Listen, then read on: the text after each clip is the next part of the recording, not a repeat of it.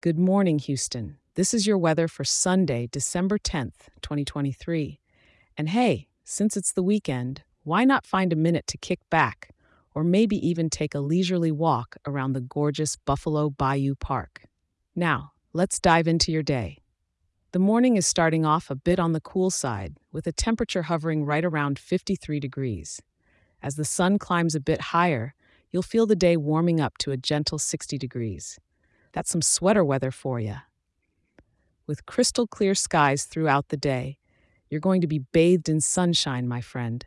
Come evening, the stars will take over, with the thermometer showing a slight dip to a cozy 57 degrees. And by the time you're winding down for the night, it'll be a cool 53 degrees, perfect for snuggling into those blankets. The air is crisp out there with humidity at a mere 15%. And the breeze? It's coming from the north, running at about 8 miles per hour, with some gusts picking up to around 14 miles per hour. Take this stunning day to appreciate those clear blue Texas skies. We're talking about near perfect visibility with practically no cloud in sight. Whether you're out there for a jog, doing some early holiday shopping, or simply enjoying this pleasant Sunday, it's a splendid day to be in H-Town.